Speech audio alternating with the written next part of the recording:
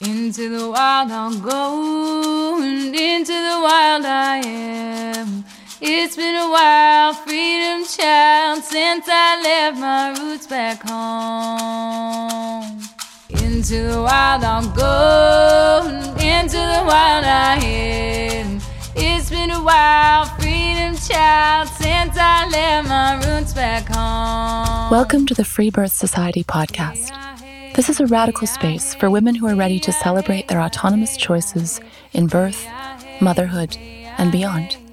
Together, we'll learn about wild birth through personal narrative, we'll explore the politics of birth, and we'll analyze everything that relates to our lives as women from a feminist perspective.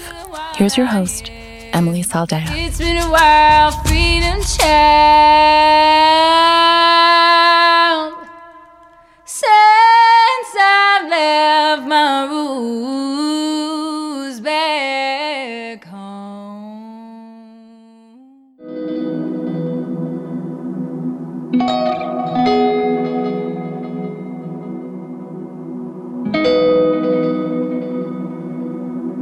If you're like most of my listeners, you are devouring these episodes, fascinated by the women's stories and wondering if you could do this too.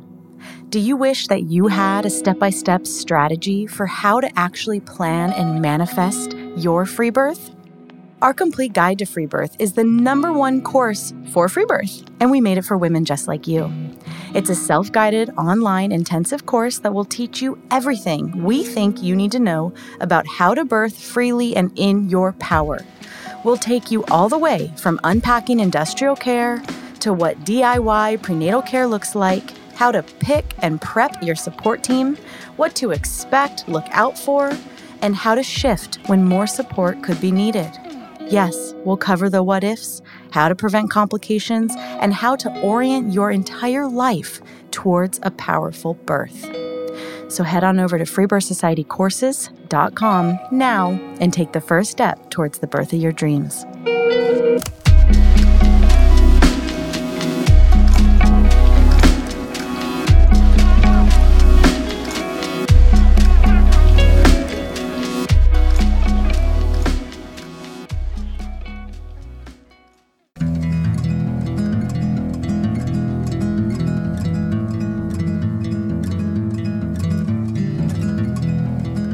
This week, I am bringing you one of my favorite episodes ever with one of my nearest and dearest, Erica Davis. Erica moved here to my land in the beginning of her second pregnancy, and we share the adorable story of traveling together in our pregnancies and her birthing just 2 weeks before me. Erica speaks to the up-level that she experienced in finally having like-minded sisterhood, the healing of her sister wounds, and the darkness in which she traveled to bring her second son to this earth.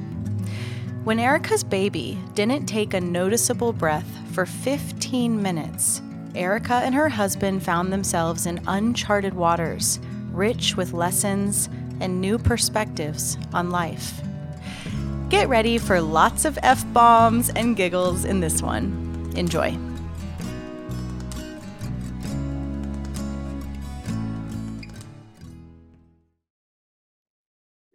First things first. The first thing I needed to ask you, since we have the same beanie, is does yours do this too, or does it sit all the way down on your head? No, my head's not that big. Is that what you're asking? It really wasn't. But like, I've never noticed this on you. Okay. Well, maybe I have a bigger melon than you do. It's annoying. Okay, second thing, very important, sincere question is, who's going to edit this podcast? Yeah, I don't know. Let's see how awkward I am and how weird it is. Let's see who hates it more. Yeah, and then we can decide, and we can do rock, paper, scissors. Suni's really into rock, paper, scissors right now. That's cute. I don't think Buzz would understand that. Okay, so did you get a chance to watch your video? I did. I just watched it now. I Did you did cry? a little timeline. No, I didn't cry. It just makes like my heart's pounding, you know, that's what it feels like when I watch it. But every time I watch it, there's actually more information because I've really only watched it like 4 times, maybe 3 times all the way through. So what do you think about potentially sharing it with the world? I was thinking about that. Yeah. No pressure. Totally. I mean, I'm down, I guess. You know, it's still like beyond me that like this could be like an important story or like useful for people to hear. So I don't know, but because it was my birth and it just like happened to me, like, you know, whatever, it doesn't seem like that big of a deal. But then I watched that video and I'm like, fucking hell, you know? And because there's no, like, as we've said, like, there's no, and now he's crying. It feels, yeah, kind of anticlimactic and like, wait, what? Mm-hmm. Yeah, I think if we share it, we are just going to need to string together some nice photos. Future of him crying his ass off. Yeah, we can do that. Well, I think the start of the story is our story because it's so cute. Our story. It's so cute. Yeah, first of all, it's adorable that you took the first round of RBK, loved you then. I remember you were like, in my mind, you were like the hippie that stood up for that Johnny and I have guns. I love that's my claim to fame. That was like a standout moment for me.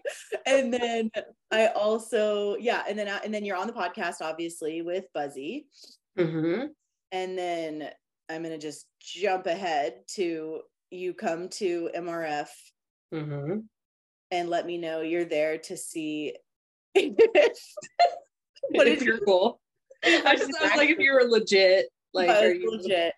Yeah. Think you pass that test, and then you move here, and now I'm totally just skipping ahead to current, which is that you are. If my house wasn't in the way, I'd almost be able to see where you are. You are just over the hill. It's a short golf cart away. Yeah.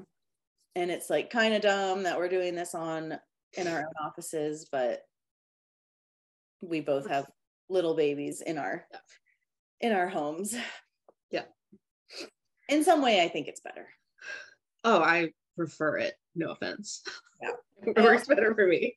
I also think I have those glasses. Oh, wow. Amazon's finest. Yep, 100%. Might have a little correction on them, so oh nice. I might have you beat. So we're here to hear your story about your most recent baby, your second free birth. And for anyone who hasn't heard your story, do you remember what season you were on? No, it was 2019, like the end of 2019. I don't know what that is. Me either. Well, we can season 2 or 3. We can try to put it in the show notes if we remember your first one, because that was a very different birth. And yeah, I am excited to just hear you tell it in your own version today, because as I like to say, you can't tell the same story twice. And true. Just however it comes out today is you know, the perfect like medicine of what needs to be told today. So, you know, this is extra special to me for obvious reasons that you and I know about, but you and I were pregnant together. You showed up to live on this land while you were freshly-ish pregnant, as was I. We got pregnant within 2 weeks of each other. Yeah. Joked that it was poorly timed, but also I cherish that, you know, and you birthed 2 weeks before I did. First baby to be born on our land. Yeah. So special. So there's a very personal component to you being on the podcast and sharing this story. And I mean, the first baby on our land. Oh my God. I know. That's wild. That's so beautiful. Ariel got claimed to first first baby in our crew. Yes, in Hayesville. But she was in an Airbnb 2 minutes away. Yeah. So close, but not close enough. Yeah. All right. So where do you want to start? What does it feel like the beginning of this story is for you? Well, you did that little recap of, I was on the podcast. I was in Australia. So much has happened since then. That feels like lifetimes ago. Like it's a different person. But yeah, like, you and I had our little online flirting. We met in real life. And then because it was actually at the retreat that we just chatted more. And I told you, like, we want to get out of Oregon. And the fire within. Yes. Yeah. And you're like, come here. I was like, oh, okay. So we did. And yeah, we'd been, I'd been thinking about getting pregnant again, wanting to. And I think, we tried for a few months. And like, stupidly, I was like, oh, it's not the right time. It took, 2 cycles and I'm not pregnant. We won't try anymore. You're and clearly infertile. Clearly. And I even like, remember I sent you Marco and I was like, we're gonna stop trying. Like, like we're so unsettled. Like we lived in an RV on your land. Like that didn't seem ideal. So we're just like, whatever. And it was like, okay, so you're not going to get pregnant. So then I will. Right. It was like me giving you permission. Go ahead, get pregnant. I'll support you. And what is so wonderful about that Marco is I would have been pregnant at the time that I sent you that Marco. Also, like, some women are going to be listening to this and being like, what the fuck is Marco? Oh, okay. Marco Polo. Marco Polo is one of the best apps in the world. If you don't know about it, you're so welcome. Go get it. Go check it out. It's video messaging, and it's how I keep in touch with all my friends. Yeah, and I think a lot of people actually call it Polo, but really? Marco. Weird. Yeah, so I sent you that Marco and was like, don't worry about it. Go ahead, get pregnant. And then I think maybe like a week later, I texted you and was like, dude, I'm pregnant. And that was exciting. Oh my gosh. And I totally took a test. Like I never had any desire to like have fully, like the mystery of not knowing when the baby will come outside of like, a couple of weeks is not enticing to me at all. So I took the test and that, we're like, oh my God, I'm pregnant. I'm gonna have another baby. It was so exciting. I knew I was gonna have a boy. I just like am such a boy mom. I feel that deep in my soul. And then, I think it was, I got pregnant at the end of December and then we moved out here in March. It's almost been a year. And it was just, it was a very different pregnancy. You and I had similar, journeys in that this one was so much harder physically. I don't know if it's that I don't even want to say that it's I'm old hag. Fuck that. Don't say that. We're not that old. I don't know why, but I was just nauseous. I threw up a lot, which was obviously not age, because look at sweet Julia. There you go. Spring chicken. And thank you. That makes me feel better. Yeah. I was super nauseous. But I also, like, we were in such a, I don't have any idea what the fuck we're doing stage of our lives. We had just moved back to America from Australia.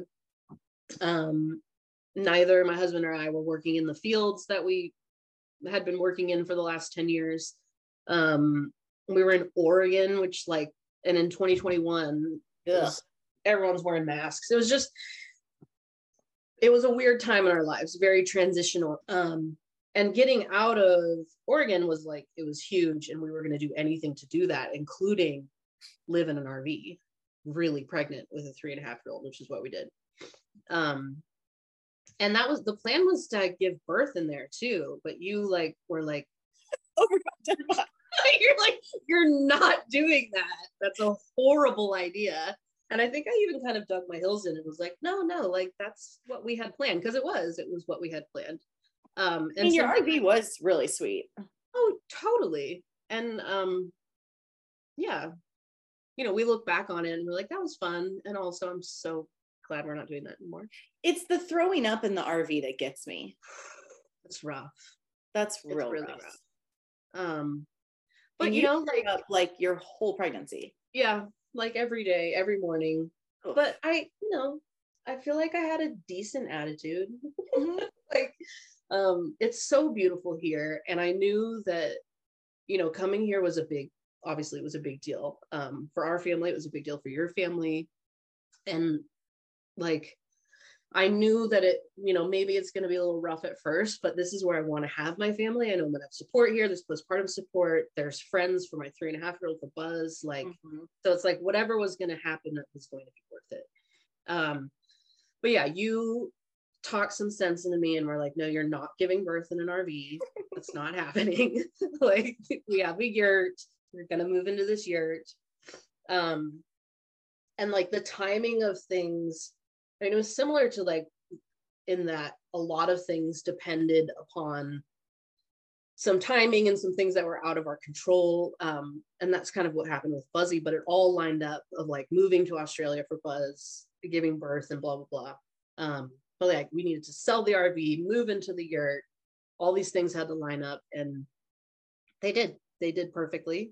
And I moved into that yurt in like August. And then Lando was born like a month and a half later.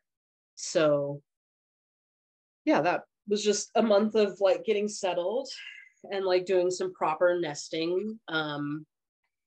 You know, taking a bath. Oh my God, that was amazing. Throwing up in a real sink. So, I know, fuck.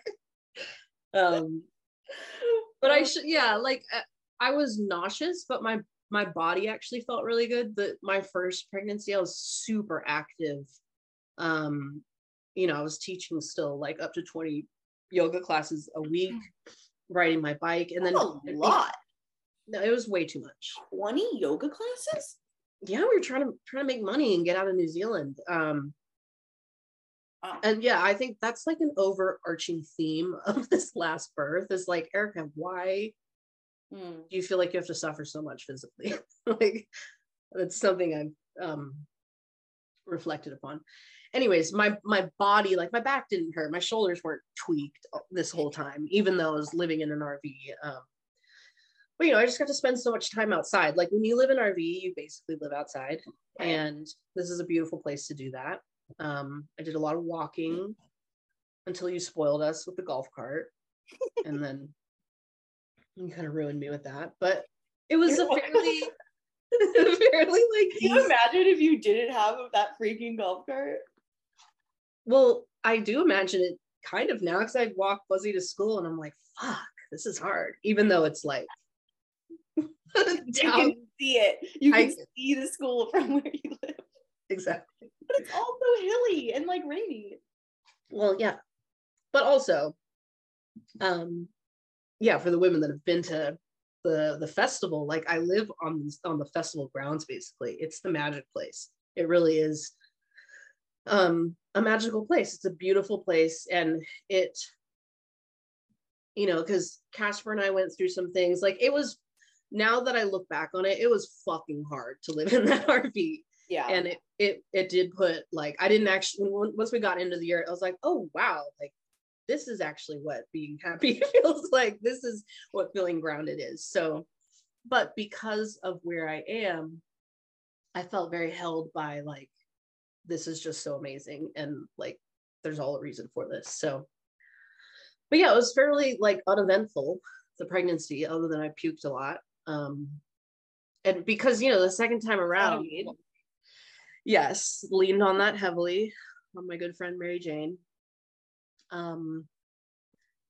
Yeah, actually, I don't know how I wouldn't have gotten through the pregnancy without that, because, you know, just trying to like keep yourself satiated when you're throwing up whatever. I'm just going to do it.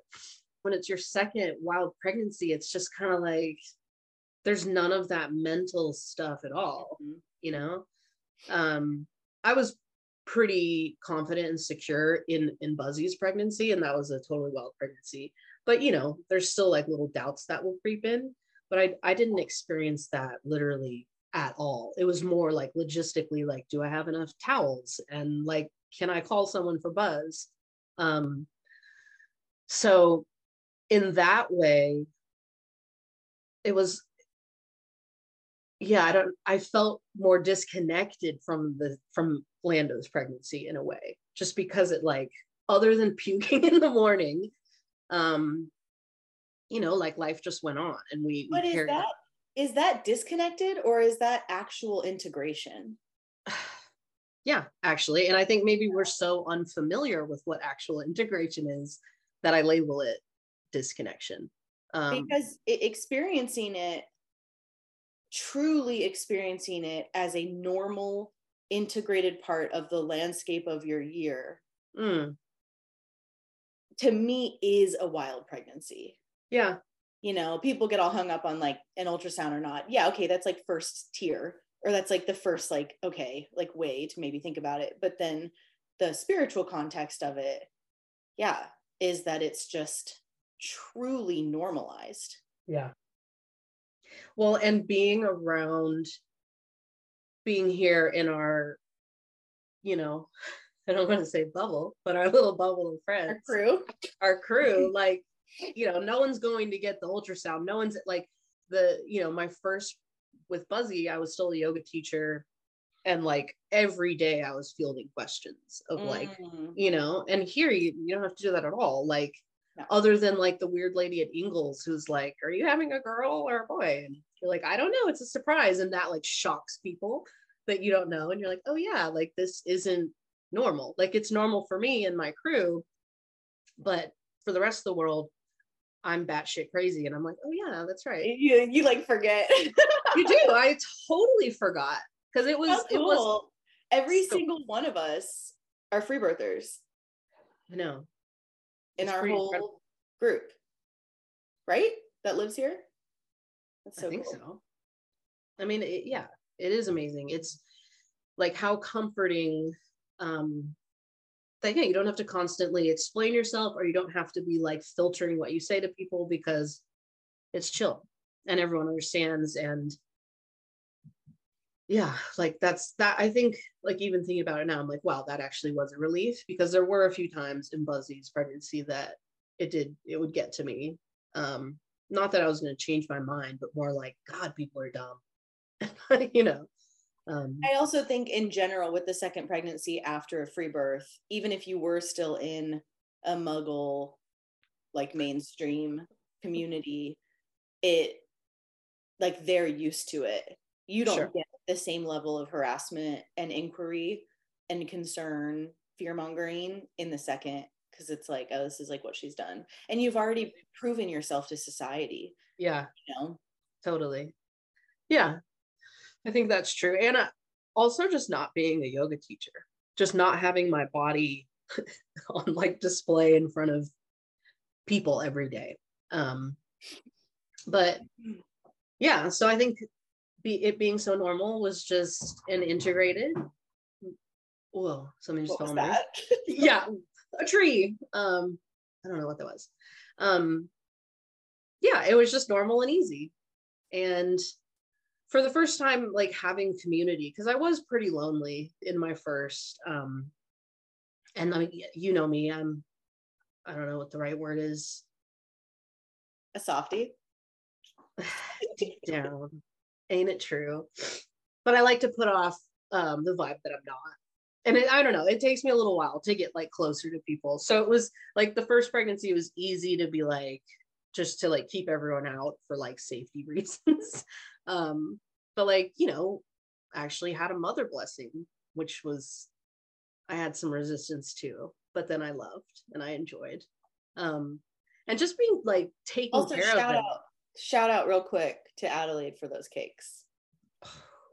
You know what? Like that's a part of my birth story, is eating birthday cake. Right? We should just take a minute to acknowledge these fucking cakes. They're decorated in glitter. Like they were so spectacular. Edible glitter. And that each one of us, because me, you, and Meg obviously had a mother blessing together, and each one of us got our own cake that was unique to her perceived colors of art, yes, energy or something. And And the flavor we wanted. Each flavors were different. They were multi-layered. And then we were instructed to freeze it and eat it in postpartum, which we all did. And it was fucking bomb. Really special. It was amazing. Mine was Black Forest. It was blue. It was truly like me in cake form. I loved it. But yeah, like how special that I actually, and that was a big reason why I came here, because, you know, I don't know. I have a pretty deep sister wound that being here has healed. But I've kind of settled my whole life, like, I don't really like girlfriends. I don't need them, blah, blah, blah. But that's not true. And it was amazing to be here and actually like have, you know, Hannah Grace text me and be like, what's up? How are you feeling? Do you need anything? I'm like, wow. Oh, amazing. Do you want a breast massage? Yeah, right. And then, you know, like the level of intimacy when you actually let women in like these parts of your lives of being pregnant and having babies is really accelerated. It's like I met Hannah Grace last year, and then within months she's like, yeah, massaging my naked boob. So you get tight quick. But yeah, like we had that mother blessing. That was amazing. And all along, I knew that I was going to go first, that I was going to give birth first out of us three. And it was our prayer. Yes, very much so. Like just for like logistics. Yeah. Because you were going to, you know, you needed to attend Meg's birth. And yeah, that just is what made the most sense. So I knew I was going to go first. I knew I was having a boy, even though a lot of you guys were like, no, I think it's a girl. I think you're gonna have a girl. Your girl's coming. And I was like, no. I still think she is. Oh, I do too. Be right eventually. She's not here yet. We knew it was Lando. And I think we found that name like halfway through the pregnancy, and we told Buzz. And then he just was like, it was like, it's Lando. And sometimes we'd ask him, like, is it Lando or Boomy? Like the name we wanted for a girl. And he's like, it's Lando. It's my brother. But yeah, that's basically the pregnancy. It was pretty straightforward. What would you say is the, like, if you had to have one standout takeaway lesson or upgrade or like thing, that one big takeaway from the pregnancy with Lando, what would it be?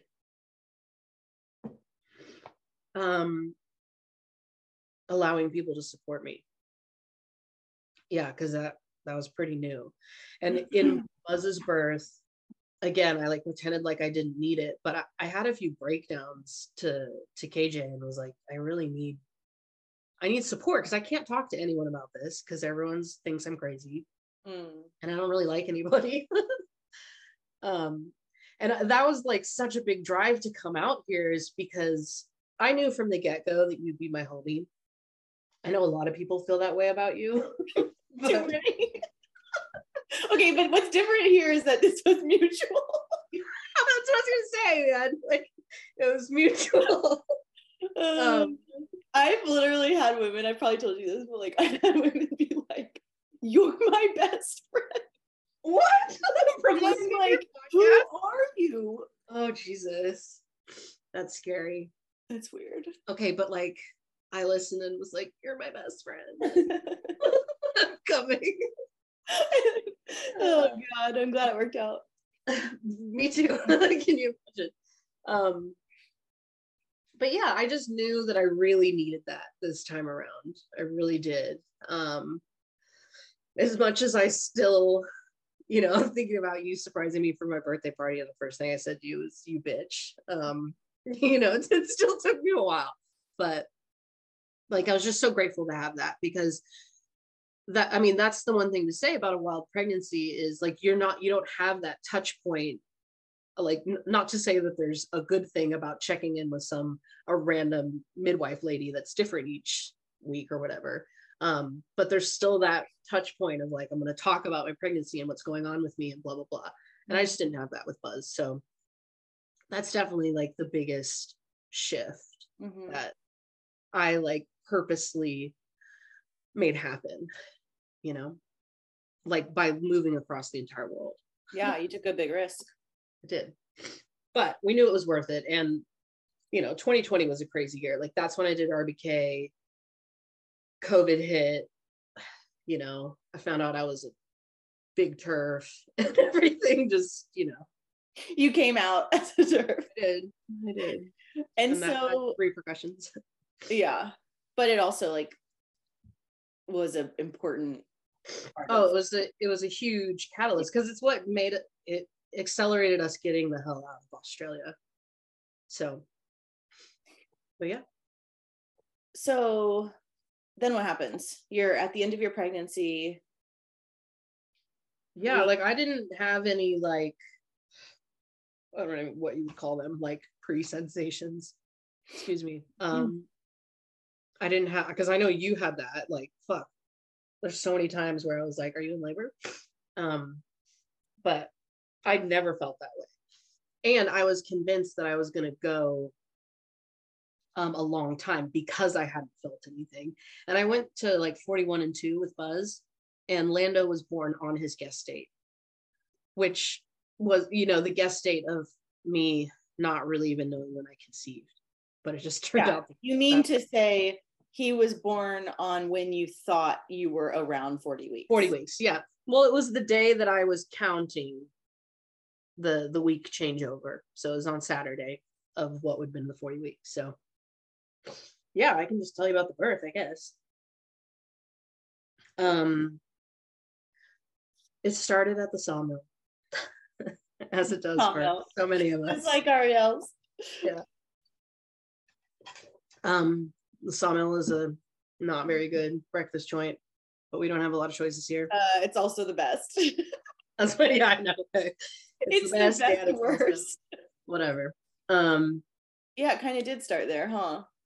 Well, because you had just gotten your new whip and we went on a ride, and I don't know, you were talking about something, and I don't think I said a word that whole car ride. You know what I was talking about?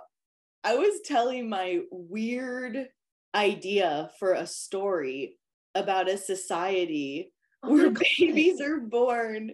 Oh my God. Your mouth, your vagina, or your butt. Based on class. And then that would determine class of the society. No wonder I wasn't saying anything. You're in the back like, okay, nice car, Emily. Actually, I was in the front seat. Okay, nice. So I was nice. very pregnant. And Hannah was like figuring out how to work my car from the back. Yeah, it was a nice moment. Yeah. But yeah, during that car ride, I started to get like cramps, and it was literally the first time that I was like, oh my God, I have to give birth. Because even though that is very obvious and inevitable when you get pregnant, it wasn't actually totally on my mind that I was going to have to give birth. So yeah, had sensations in the car. I felt kind of weird. We got there and I just felt like crying. So I went to the bathroom, and there were a bunch of old ladies in there, and I was like, fuck, I can't like cry in front of them. And then I came out, and I think I just told all of you that like, I think I'm going to give birth, and I don't get to like get out of it. Because it was scary. That was actually the one time that I kind of felt some fear.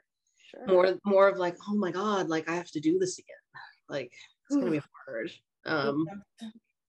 Because Buzz's birth was long, and I wasn't really up for a 38-hour birth. Didn't really have space for that. No one's up for that.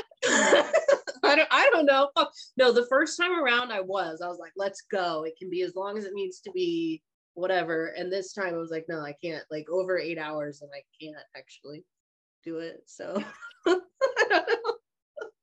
Yeah, I remember we were waiting for our table, and you cried a little, and yeah, like, oh God. Yeah, I just felt kind of spacey. Mm-hmm. And I didn't really have any sensations after that.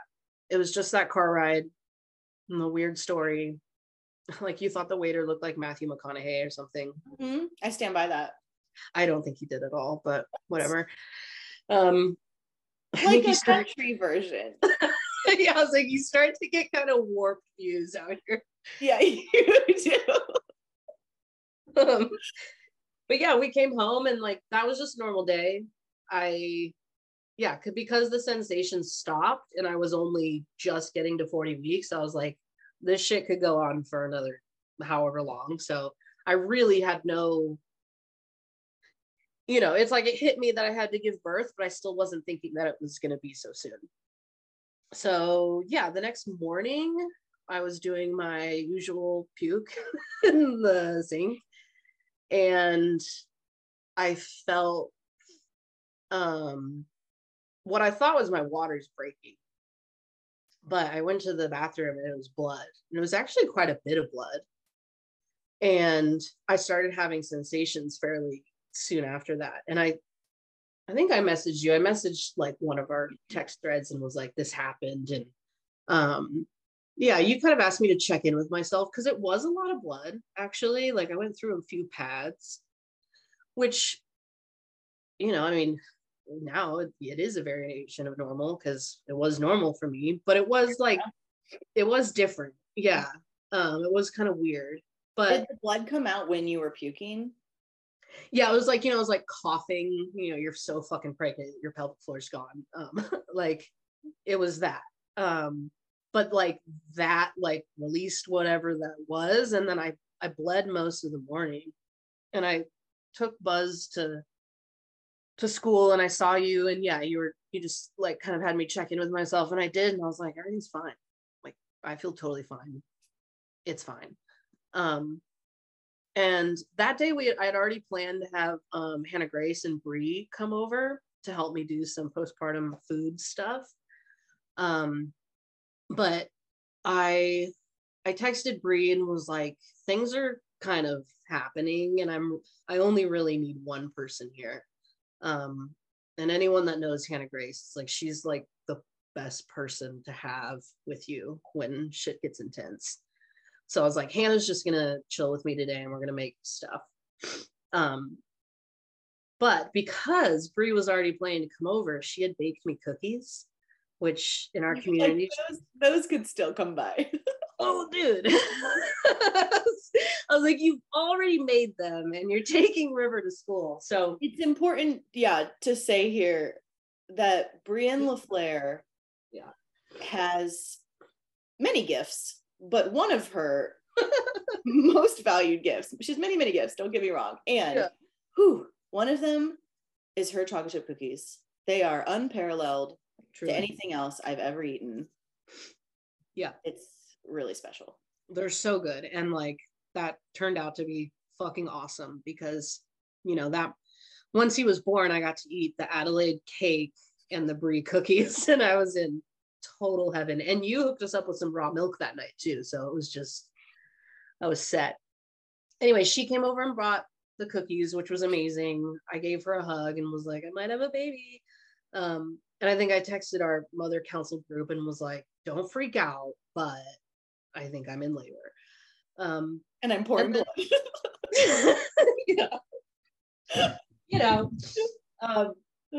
So yeah, Hannah Grace came over and I roasted a chicken and we made little miniature pot pies. Hannah Grace is talented again. We have a lot of talented friends. She's good at a lot of things and she made like a sourdough crust from scratch, made all these like individual pot pies. It was amazing. And we just hung out the whole day doing that. And I had contractions the whole day. And I was kind of trying to keep it under wraps, but like I'd have to like pause in our conversation and like keel over and be like, I think the chicken's ready. And, I know that the first time around, I say it was a 38-hour birth and I could say that this birth was longer because I know if it was my first birth and I was experiencing that, I'd be like, oh my God, I'm in labor. It's happening. Get the pool ready. But this was happening. And I was like, again, it could be longer, And was Casper just like working somewhere? Oh yeah, he was. Because at that stage he had started working back on Moonspring because we were like, he probably shouldn't be at a job site half an hour away with no reception because there's no right. reception around here. So yeah, he was nearby. And I told, like, that morning, he was obviously there when I started bleeding. And I was like, babe, have your phone ready. But I also, like, I knew I wasn't going to give birth during the day while Casper's chainsawing and my kids in nerd school. Like, I knew that there was still time. Yeah, of course. Yeah. So yeah, we made pot pies and then decided to go on a walk. And this came back to bite me in the ass because I really had been fairly sedentary up until like the last month or so. I didn't do a whole lot. I took a lot of naps, and we decided to do what we call the ass kicker ridge hike around here. And it's, especially when you're really pregnant and out of shape. I think we call it the ass melter. Oh, the melter. Okay, cool. That's what I call it. Like Which, that. for sneak preview, Erica's going to be leading everyone on that. Yeah. Now that I've conquered it. Now that she's conquered it at the festival. So it's actually like, it's a beautiful hike because it goes up around the property and then it comes back down through like where everyone camps at the festival. So Hannah Grace and I did that, and like keeping a good pace, talking the whole time, having contractions the whole time. And, Hannah Grace is like super fit, hot mom. So like her and I are just like, and yeah, it was probably like halfway down the hill that I like kind of had to stop and like really like go through a contraction. And I was like, man, I feel like such a wuss. Like, why am I pussing out right now? I need to like gear up because I know this isn't it yet. Okay, you cannot say pussing out on a feminist free birth podcast. Please reframe. Sorry. It's my internal misogyny still working its way out. I'm sorry. Wuss out. Okay. I mean, Okay. it was like that person that was very much me, and my identity tied to that of like, physically I can do fucking anything. Like that person was still very much alive. She's died a bit. But yeah, and Hannah Grace was like, but like, you're in labor, like you're allowed to like show that this is happening for you. I was like, okay, well, whatever. So yeah, then the pies were ready, and said bye to her.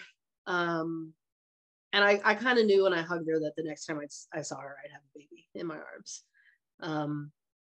And then yeah, like Fuzzy and Casper came home, and I don't know how it happened, but you were just like, do you want a donut? And I was like, yes, I do. That is hilarious. And you had milk for us. So I said like, oh, we're gonna walk over. But I literally like, because I was having contractions. So I walked outside and thought about walking to your place, and I was like, we're not walking. Like, there's no way. So we got in the golf cart. We went over there. I think I just actually really wanted to see you, and you were kind of like going dark, and I was like, I'm gonna lure her with a donut. Yeah, I'm highly motivated. You're learning that, aren't you? But I will admit, we went over there thinking I was going to get plural donuts, and you had a singular donut, which I then had to share with everyone. But that was okay. But I didn't even get off the golf cart. I made Casper go to the door because I was just like, And yeah, when I was driving away, I was like, think of having a baby. And you're like, you are. Like, that's what's happening. So yeah, I ate that donut. It was delicious. Came home. And even though the pot pies were for postpartum, I was like, I want to eat those now because they look bomb. So yeah, we ate those out on the porch. It was a beautiful fall day.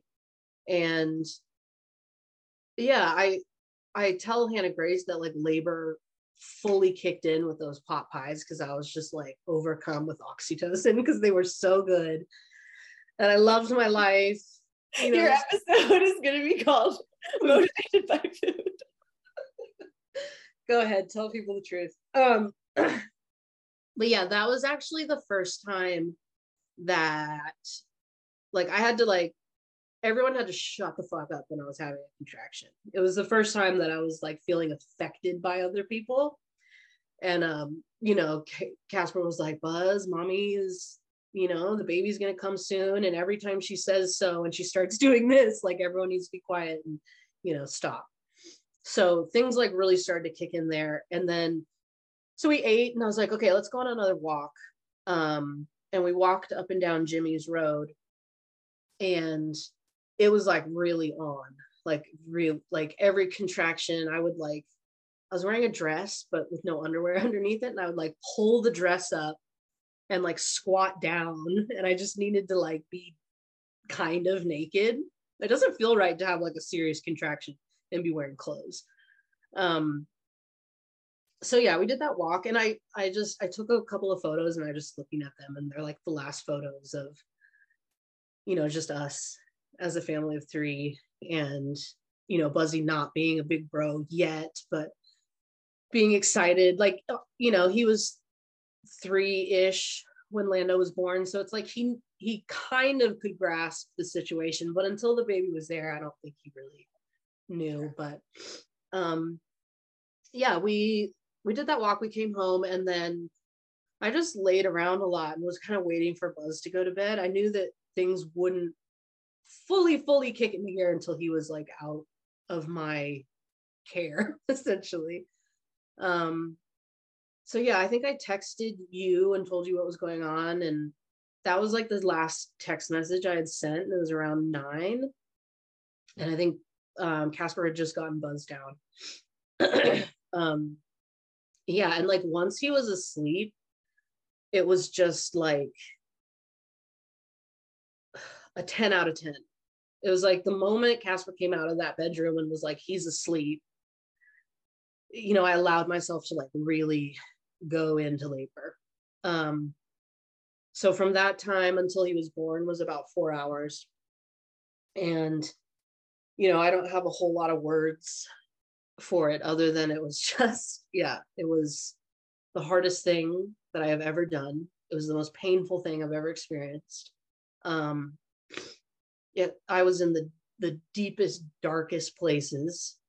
I feel like, you know, when I say like that person died, like I truly felt like either I was going to die or, well, yeah, that honestly, the thought of like, you're gonna have your baby wasn't there. It was just, you're gonna die. Like, it was just so intense. And that sounds very macabre and dark, but like for me, it was like, it was, you know, you've been able to, it's kind of a joke that like I always say, when you articulate things or you emote, I'm able to to find it more, because I know we had similar experiences of, it just rocked me beyond anything I thought I was capable of.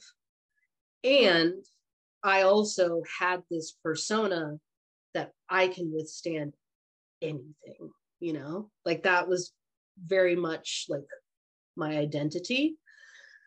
And then that birth was like, you fucking think so? Like, let's test that. So yeah, I mean, I did a lot of vocalizing, which I didn't do so much of in my first birth, but you know, what better place to do it than in a yurt on, you know, 60 plus acres. And I knew I wanted to be loud, and I was a little worried about Buzz, and you said it like a couple of times, and it just became my mantra or motto or whatever. It was like, when you go into birth, a spell is cast over the house, and you don't like, Buzz heard nothing. He never woke up, and I was so loud because I just watched my video, and like they're like demonic sounds coming out of me.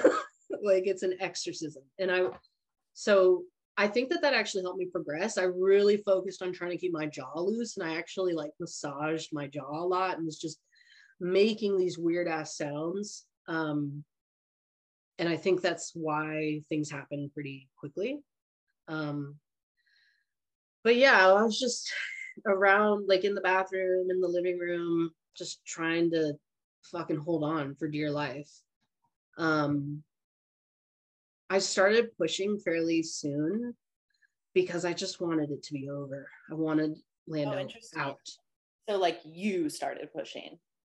Yeah, I mean, the moment I had any like inkling of bearing down, I was like, fuck yes, like get the baby out. So I started pushing really hard. And I was still kind of convinced that in the morning that was my waters. I just thought that was like my waters with blood. But it definitely wasn't, because my waters broke and like did the like proper, explosion thing. And that was so cool. I loved that. And actually, like, Emily Bruce texted me after the birth and was like, what was your favorite part of the birth? And I was like, when it was over was my favorite part. But then I thought about it more and I was like, actually, it was when my waters broke, because that was, it offered, even though it was very short-lived, it offered some relief. So yeah, my waters broke. That was fucking awesome. And, I wanted to, a part of me was like, oh, it's going to happen soon. But I was also like, let's not go there. Like, just be in it. And yeah, I mean, I just suffered. I suffered 10 out of 10. So like, what's happening in your mind? I don't even know, dude. I was like talking to people and myself, and like, I was tripping hard, but it wasn't like a fun trip. Like I swear that I was kind of talking to myself, but I don't know what I was saying. I don't know who I was talking to. There was like, and this is kind of funny, like at one point, I think I was like, help me, like moaning. And Casper came in to like help me. And I was like, ew, not you, like, go away. Like, I'm literally asking God to help me. Like that, like this isn't like, you can't offer me help. Like, like squeezing my hips or offering me like some water. Like, no, that's not what I needed. Like no one could help me. And as like, could a radical birth keeper have held space? No. Like no one could help me. It was just me and God, maybe the devil and my baby, so yeah, I mean, I don't have a lot of like poetic words to that, other than it was just fucking horrible. Like, it was just, so it wasn't just the physicality of it. It was a mind fuck because of the level of physicality. Like, I like to, or at least I used to, and I'm playing with the idea that I actually don't like this anymore. Like, I have giant tattoos that are big and took hours and they really hurt. And I like to work out in a way that hurts. I like to ride my bike up a hill and like my legs feel like they're gonna melt, and I'm like, yeah, this is a good time. And in that birth, I was like, wait, no, I don't like this. This is horrible. What, like, I don't need, before I was a mother, I think I did have like it's almost, I found my self-worth through this weird image. And becoming a mom, I'm like, fuck all that shit. Like, I know my self-worth. Like, I made a human and I did it on my own. I mean, Casper had something to do with it, but it was mainly me. So I think that weird persona kind of died a little bit. And then any last lingering bits of her, I think, really died in that birth of like, I don't want to suffer like this. Like, what am I doing to myself? But it, and it also did go a lot faster. Like I said, it was like 4.5 hours, and Lando was 2 pounds heavier than Buzz, so he was a much bigger baby. But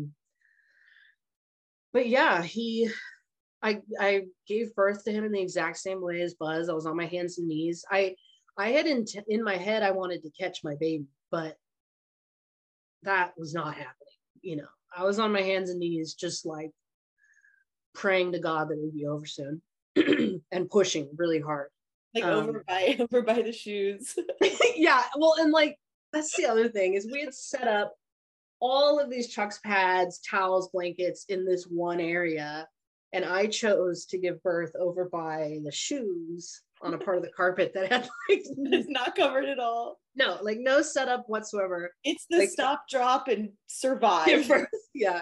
Oh, actually, I wanted to say that because, I did that hike with Hannah Grace, and then my legs were cramping so bad in the birth. Like I had a Charlie horse in my inner thigh, and it was just because my legs were like, yo, you like took us on this big hike, and now you're full of adrenaline on your hands and knees, which essentially makes my legs like just shake. So it's like those muscles are contracting for 4 hours. And I was holding off on this Charlie horse like as best as I could. And it finally like got me. And I was like hanging on to Casper. My husband's quite tall. And I was like hanging on his waist.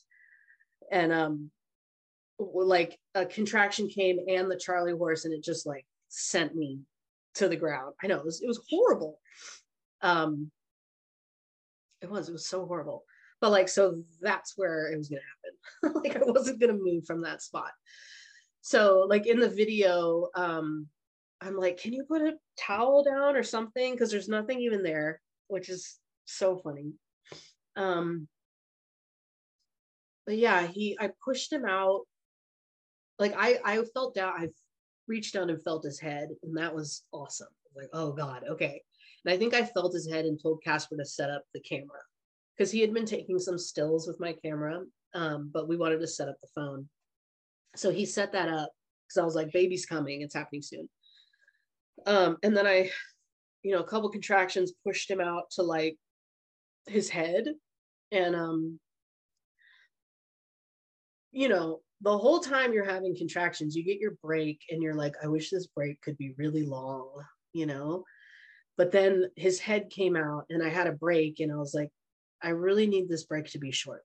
Like I need the next one to come so I can like get this baby out of me. But it felt like the longest break ever. And yeah, like the next contraction came, and it's not like he slid out. Like I worked really hard. I wanted him out of me. So with my demonic wailing, I pushed him out, and he just kind of like lands on his head. And actually like Casper kind of like helped him out in a way. And it, I'm not, upon reflection, like I don't think that should have happened, but like Casper could truly feel how much I wanted this shit over. It was on another level of what he's seen me suffer. Like he's never seen that. And, we've done a lot of physical things together, and I've never shown that amount of me breaking down.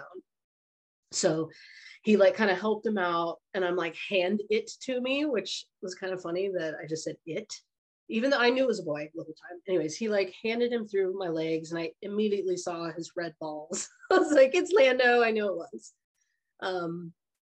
Yeah, and I brought him up to me, and then, like I think of my birth story and like all that stuff is what I like, think about. But this is kind of where I feel like the story turns a little bit and becomes like this part of the story that I still don't understand and I feel a little detached from, because it just took him a long time to come through. And I've told you I've only watched the video like in its entirety probably only like twice, and I did it just before we jumped on here, just because it makes me really anxious, because it's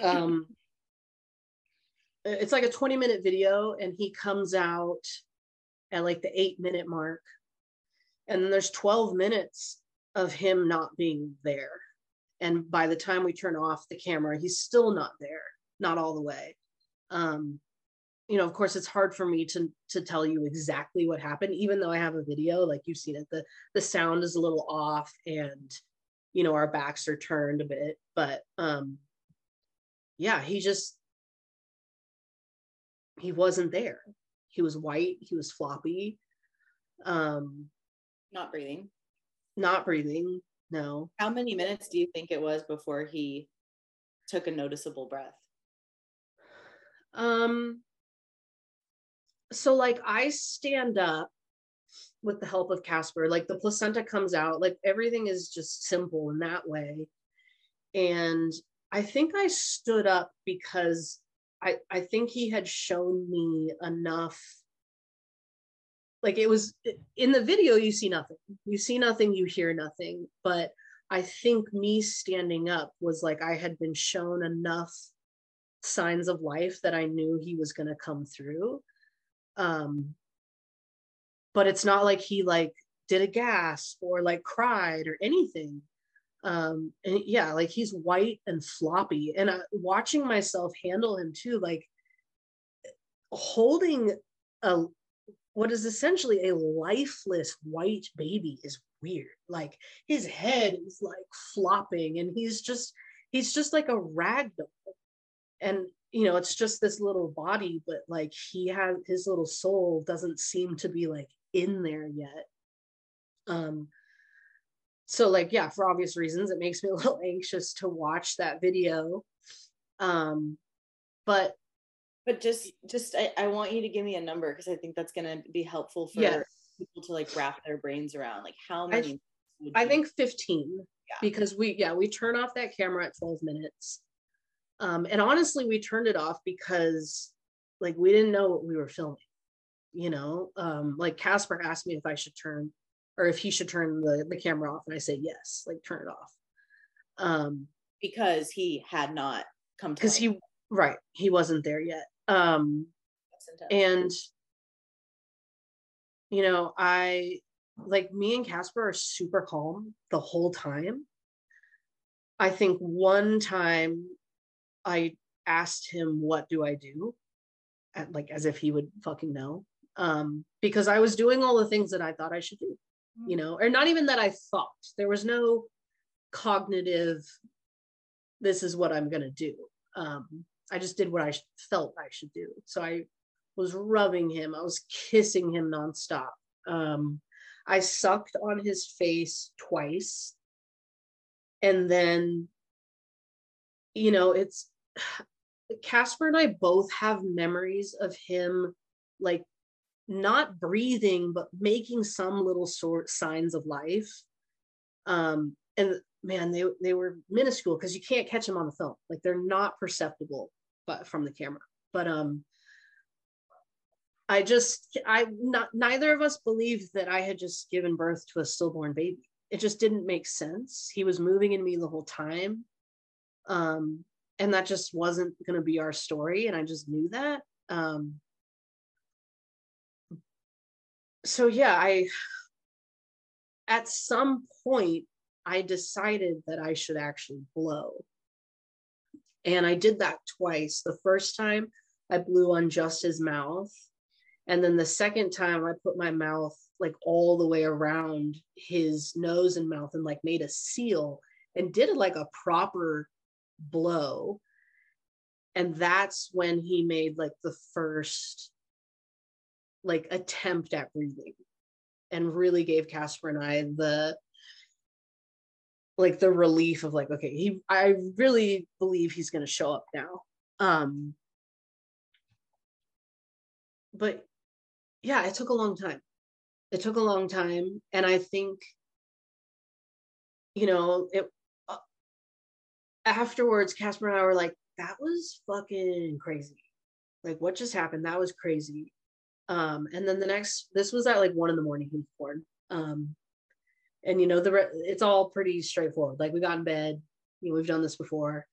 We woke up Buzzy, which was so stupid. Like, I don't know why we did that. Because at that point, Lando's like fully crying, and he comes out like bleary eyed, and there's just like this red alien, you know, we're like, okay, go back to bed. But I called all of you over in the morning, which I knew I was going to have you come over. Like that wasn't a question, but I actually invited like everyone over, which is kind of out of character for me. Cause I had Bree and Julia come over. And I love both of those women, but I'm not particularly close. Like I'm closer with Julia now, but Julia just moved there. That's so true. It was like day 2, come over, I had a baby. But yeah, everyone came over and I showed everyone the video. And I think there was a part of me that needed to be validated. And that was insane because you guys watched it. And I remember like someone was like, does he ever cry? And I was like, no, he doesn't. And that was the first time too that I actually like looked at the minutes and was like, oh fuck, that was a long time. So yeah, I think I was in shock, to be honest. Because like there's an element of shock when you just like have a baby because you've just had a baby. And like that feeling of being kind of high after having your baby, like Casper and I had to like sober up, if you will, like really quickly of like, okay, baby's not here. What do we do? And it wasn't like someone's, I never thought that Casper would like call an ambulance or some shit like that. That's, that wasn't a fear of mine. But yeah, it just was, it really changed my birth experience. And I don't, yeah, I still don't even really know like what happened. and yeah, just of like what, I look forward to talking this out with Sister Morningstar. I know she sent me some really amazing messages and kind of offered to go over the video with me over the phone and stuff. And I'd rather do it with her in person if she still has space for that. But yeah. She's coming a couple days early to the festival. So that's when you should do it.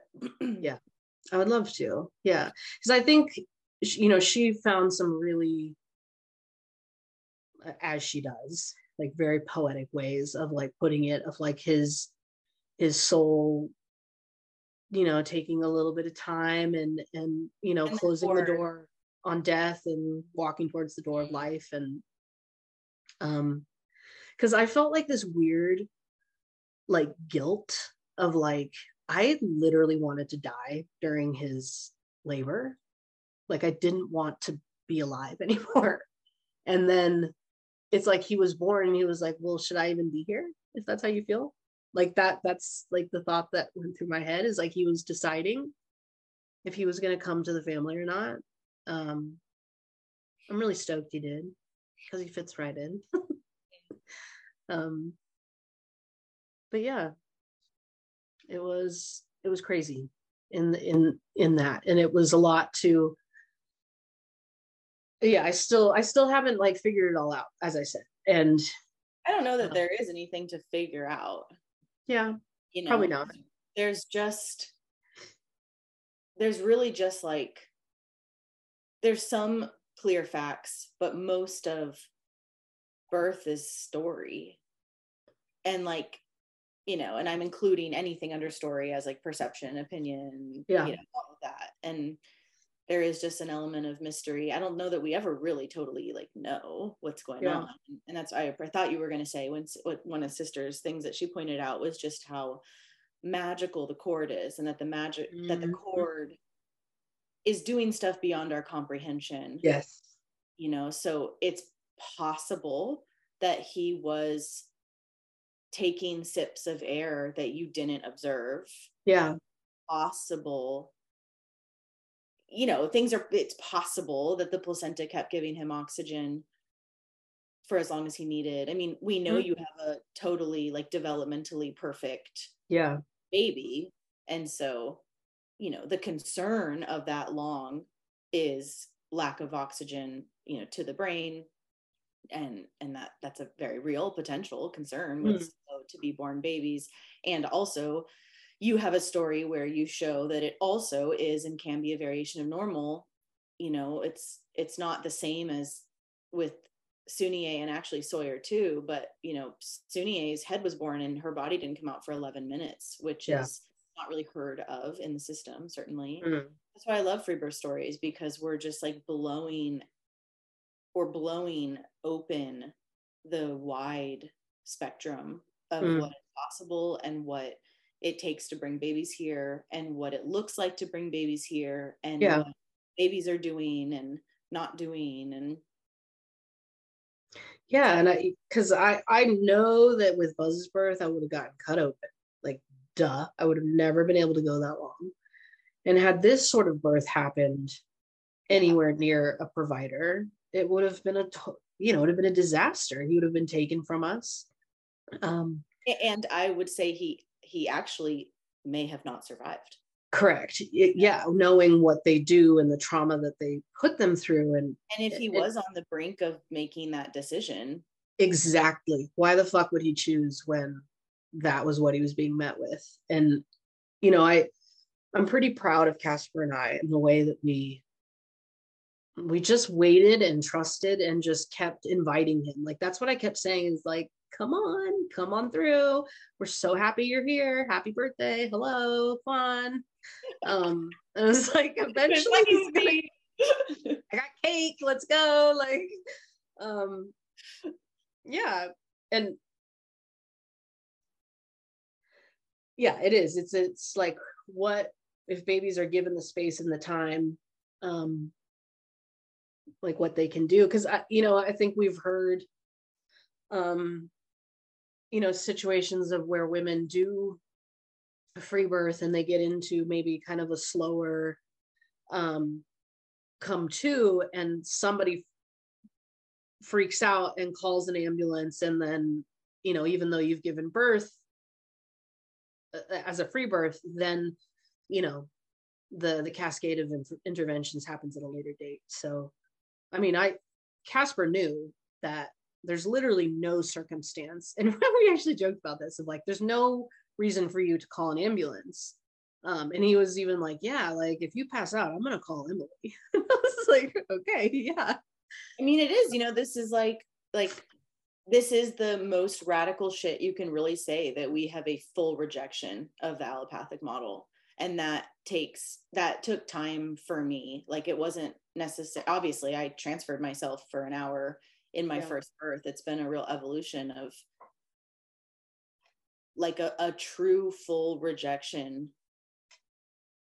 which is exactly what the critique is of the haters, of being like, oh, they're just like ride or die home birth. They'll just let their babies die, which of course is not the correct framing whatsoever. But I used to be like, no, like, of course transfer when it's appropriate. And that's a very personal thing. I'm not speaking on anyone else's behalf, but as both of us have like dropped down deeper into the darkness and into motherhood and into death and navigating the potentials of that, I feel even more steadfast in both my trust of life existing optimally within free birth, and also holding the potential of death in a really reverent way. But back to your specific thing with Lando, like that he really claimed his life. Yeah, he and did. We could kind of say that maybe all babies do, because at some point they have to breathe. At some point they do choose to some degree.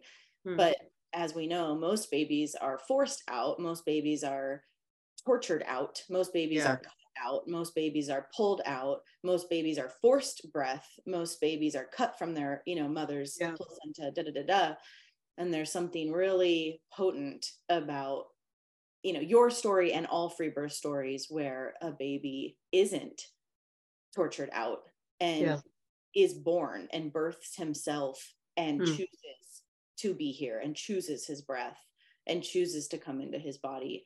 And his story took around 15 minutes, which is definitely on the more extreme end of the spectrum, for sure.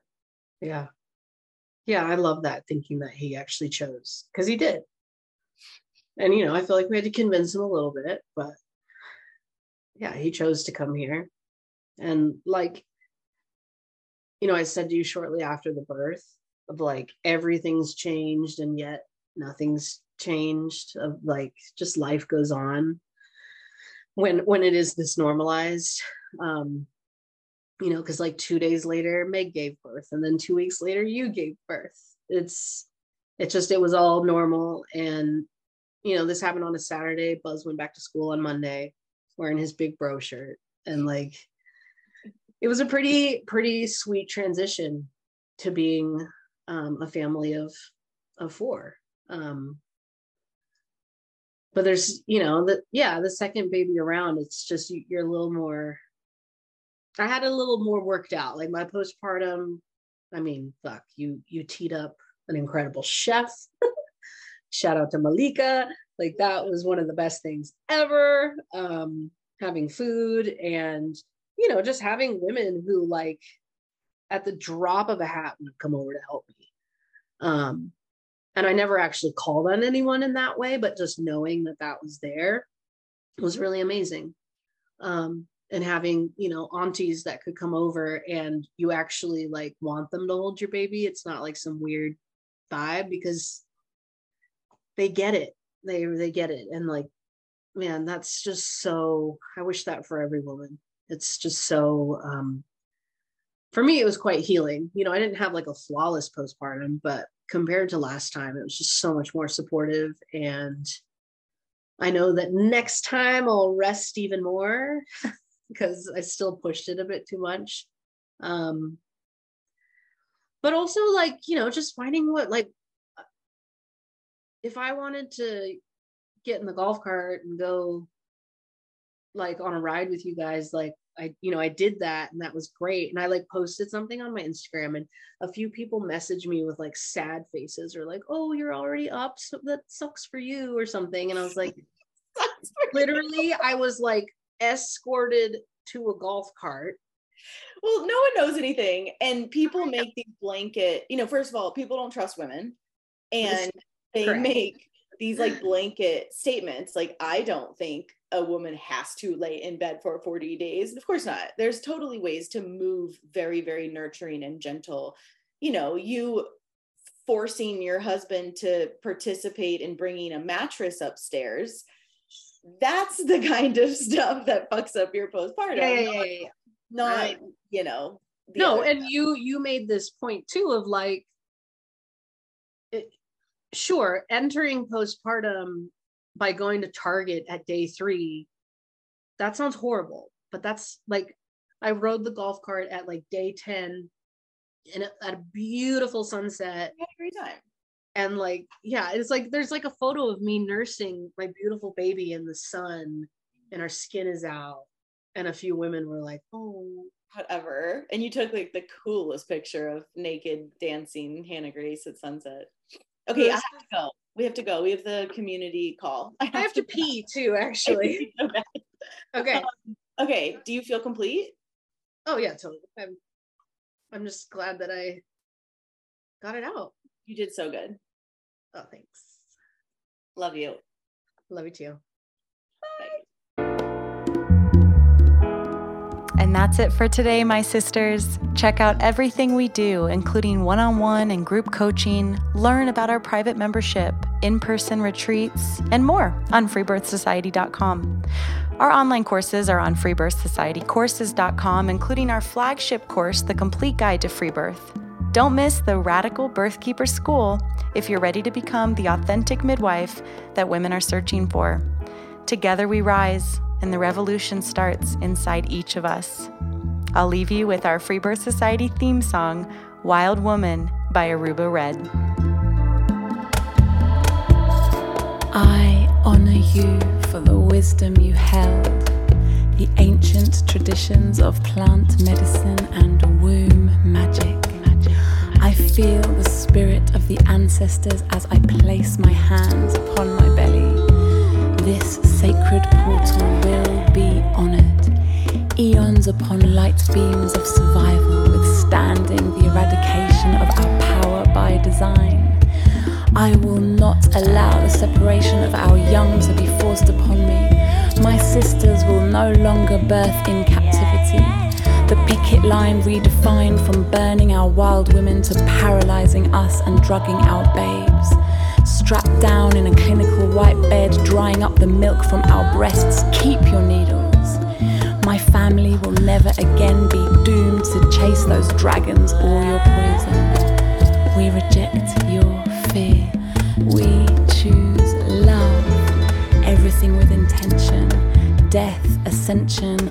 I will fly and bring her back from the stars.